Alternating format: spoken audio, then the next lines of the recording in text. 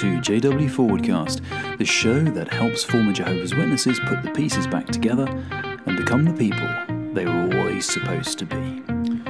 So, welcome back to the show. Today's episode is another quickfire Q&A session where myself and Alice Cheshire discuss a question that was sent in by a listener. So again, hope you're enjoying these shorter episodes, and if you've got a question that you'd like myself or Alice to answer, you can email it to jwforwardcast@gmail.com, or you can tweet it to us. I'm at CovertFade on Twitter, and Alice is at TheAliceChesh. Now, as you might remember, we've previously said if you want to support the show, one way you can do it is by leaving us a review on whatever podcast application or platform you listen to us on. And we've been left a very kind new review on iTunes by George Winston. And he says this is a pseudonym, so it's not his real name. And I'm guessing maybe like me, George, you're having to be anonymous because you might get shunned by your family if your real name gets out there. But George leaves us the following iTunes review. He says, "Good stuff all round. For those leaving the JWs and struggling to deal with the feelings of isolation, whether they're DF'd, disassociated, or just faded, this podcast can be a great help. Being out with no one to talk to about your experience can drive you crazy. Just listening to Covert and Alice as they talk about how to move on and be positive going forward will no doubt be a great help to many. Keep up the good work." And then he says, if you ever want me for an interview or to share my story, I'd love to get involved. And he mentions that he's on Twitter on @FondOfReality. So George, thank you so much for that review. If you'd like to leave us a review on any of the iTunes or Stitcher or Podbean sites or anything like that, I'll read it out on the show, and I'll also read them out if they're bad reviews. So if you think we're doing a terrible job and you want to tell us in no uncertain terms, you write us a review and I'll read that one out as well. But seriously, that is one way you can really help the show to grow and reach more people, is to give us a star rating or to leave us a review on your podcast platform. So with the housekeeping out of the way, let's get on with the show.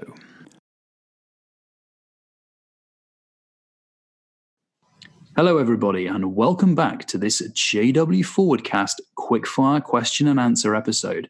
I am joined today by former Jehovah's Witness and current life coach, Alice Cheshire. Hello. Hello again. How are you?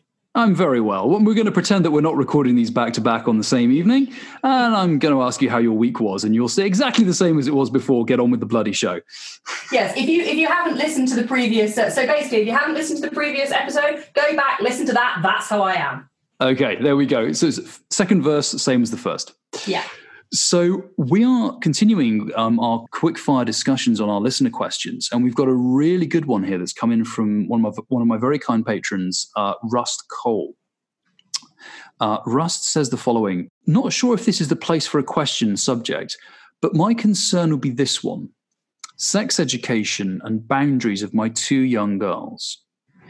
As an ex-witness, I had a very poor sexual education, probably because my parents counted on the strict religious frame. Without the normal worldly experience of dating, I find myself with very poor wisdom to transmit to my girls. I'm convinced that the most important aspect is building self-awareness, self-confidence, and self-respect. But without the code and the knowledge, I am terrified of not being able to protect them and guide them through their journey. Thanks again for your thoughts." So, Russ, that's a brilliant question, because I think there's actually a lot of ex-JWs who will be in that position, not only to their own, I'm not sure what to do with dating and sex when I leave, but also for their kids. How do I, they're very much aware of the shortcomings of their JW upbringing when they were children, and they want so much better for their children, but they're not quite sure how to go about it. So I know Alice has some thoughts on this. I'm just going to start the ball rolling and then pass it to Alice, because I think in a way you've nailed your own question with the answer to your own question in that paragraph when you say you're convinced that the most important things are building self-awareness, self-confidence, and self-respect. Exactly. I would say that those are three key factors, not only in building healthy relationships in dating, but just in life generally. Looking at ourselves to build self-confidence, self-awareness, and self-respect means that we are improving ourselves, we are better people, we are happier people. And also then when we're going out looking for someone to share our life with, or maybe someone to just have a quick romantic fling with, or whatever you want from a relationship right then, because we get to decide what we want our next relationship to be.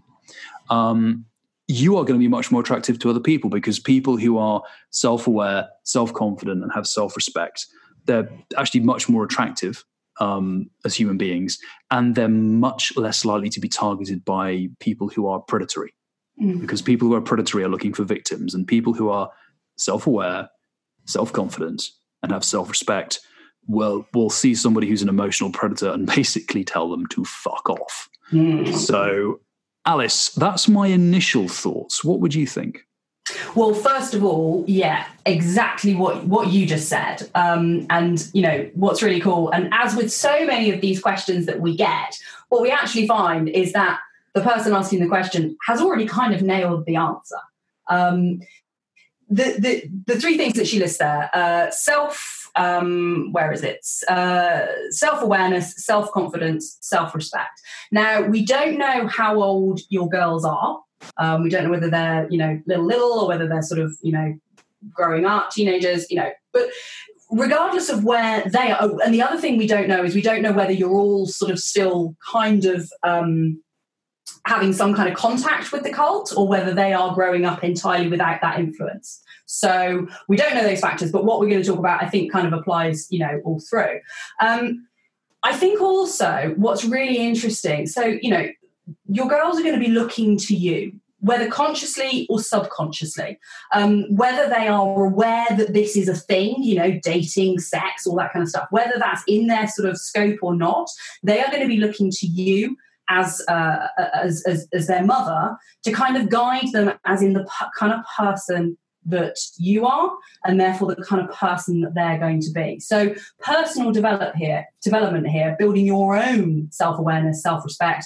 From the sounds of it, you know, you're already incredibly strong in that you're working to protect your girls from the cult, to make sure that they didn't have the same experiences that you have, which already shows an incredible amount of self-awareness. So it is all those things. It's making sure that they know how to set their own boundaries, that they are aware that they get to choose. They are able to make decisions in their own life. Now, again, that is something that changes depending on the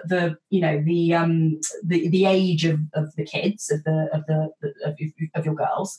But it's something that you can start to instill really, really young. You know, the element of control, the element of choice, the element of not being submissive, not just doing as you're told, just for the sake of doing it. And again, it's one of those things, depends on, you know, how old they are as to how this actually works. But building those things is going to be the most important thing to protect them.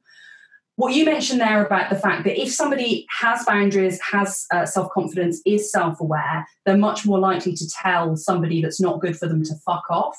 But actually what it also means is that because of the energy that they're giving out, they won't be giving out victim energy. They will be giving out strong energy. And what tends to happen is that narcissists, sexual predators, all of those, they are looking for weak victim energy. And when they see that, they instantly recognize somebody that they can exploit, somebody that they can use, that they can control, and that they can mold to what they want them to be. So by teaching them those things of self-respect, standing up for themselves, not in a bitchy way, but, you know, knowing their own boundaries, you're automatically taking that whole load of stuff off the table, because predators and arseholes are not going to be attracted to them as individuals. Talking really specifically, what's really, really important, I think, as kids grow up, and I can't believe I'm actually going to agree with the org, Hey, a stop clock is sometimes right twice a day. Yeah, well, exactly. Something that was used as an illustration for many years, I remember it being used, was about how children are like springs. So a squished spring, if you squish a spring really, really tight, so it's all, you know, it's all squished up, and then you let it go immediately, it will bounce off the walls and fling everywhere. However, if you squish a spring really, really tight and then you slowly release it little bit by little bit, the spring stays where it is, and it eventually just grows back to where it's going to be. And that is really, really key, I think, when it comes to parenting, in that you want to allow your children to make their own decisions, to make their own choices, and to explore what they think. You don't want to just all of a sudden let them go and have all the freedom in the world, but you start off with the small things. You give them choice every single day. Do you want Frosties or cornflakes? Do you want to wear the blue dress or the pink trousers? Do you want to have your bath now, or do you want to have a story and then have a bath afterwards? And I'm talking, as I think, the community will know, I don't have any children myself. I have an incredibly strong-willed niece, and she is becoming a little madam. And this is something that her mother is using on her, giving her those little choices. So she feels like she has control in life, and she grows up believing that what she thinks matters and that the choices she makes are important for herself. And that, I believe, is how you build self-respect, self-awareness in a child when they're growing up, is allowing them to have that freedom to express themselves and to sit in their own truth of, okay, I want Frosties today. Now, the grand scheme of things, Frosties, cornflakes, who cares?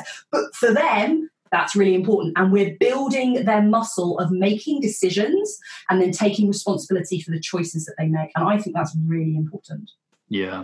And I think it's interesting as you zoned in on there, Alice. I think one of the best things is kids learn from parents. And I think this is a great opportunity for yourself as well, Russ, to kind of develop yourself as a person. Because I noticed you said you're worried about not having the framework and the code with which to guide them. Well, this is a perfect opportunity for you to build your own framework and your own code. What do you believe? How do you believe the best way to approach, relationships should be? What do you think people should be aware of? What should people be looking for? Start deciding these things for yourself. I mean, the whole scope of sex and relationships is this something I'm not really qualified to talk about because I have, I'm just a person stumbling through life. But I think if you start trying, read up about relationship dynamics if you can. Read up about discussions about sex education. Find out how responsible adults and responsible parents do sex education. There will be books out there. How do qualified, maybe local educators do this? This information is available online, and so you can educate yourself. So certain aspects of that, like literally, how do you do sex education? Talk to kids about relationships. You can educate yourself on that. And also, as Alice said, that wider thing, you start building up your own self-confidence, your own self-respect, learn what you believe and what you feel. And then you'll be able to pass that developed knowledge on to your children. And they'll learn by watching you.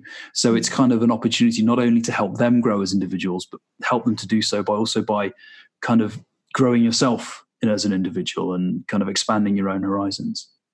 Yeah, and also I think we kind of need to acknowledge something else that she said in the question, which is, as an ex-witness, I had very poor sexual education. And we kind of need to address the elephant in the room, that the way that the organisation does sexual education is totally inappropriate. Because, I think literally maybe 2 weeks ago, the Watchtower study had an in-depth conversation about lap dancing. And then proceeded to describe what lap dancing was. I'll bet there was a lot of visits to the toilet after that. I don't know. Lots of pillow hugging. Lots of pillow hugging in Bethel going on. Lots of pillow hugging. But there's so much stuff that they create this environment. And very sexually repressed. Very sexually. I remember being in the Kingdom Hall and being totally too young to be hearing the words oral sex and anal sex from the platform. Totally inappropriate. However, what it does mean is about being open to those questions, not being embarrassed about those questions, because they are going to come up sooner or later, depending on how old the children are, especially if they go, when they go to big school, this stuff is going to come up. And so it's about building that trust and being open to those questions and answering them in a way that you think is appropriate for your own child. And the final thing I'm going to say on this is, fundamentally, this is your responsibility, but it's also your decision. So it's now down to you, and you are their mother. Nobody knows better than you what's right and best for your kids. So, we all, as ex-witnesses, we were told that somebody else was going to decide what was best for our kids. No. This is your decision. We don't know whether the children's father is involved or whether you have a partner. We don't know those situations. But this is for you to decide. It's your responsibility. And what you decide is fundamentally the right thing because you know your children. Yeah. Absolutely. So, Rust, I hope that helps. The wider subject of XJW dating and everything else, I do want to actually get into a little bit because it's a topic that comes up a lot online, actually. How do I start dating when I've been grown up in the weird repressive JW environment? There's lots of really specific issues that come along with it. I have some ideas for subjects for podcasts, and also there's a couple of guests I'm going to try and get, so watch this space. But for now, Rust, I really hope that helps. And thank you, everybody, for tuning into the Forwardcast.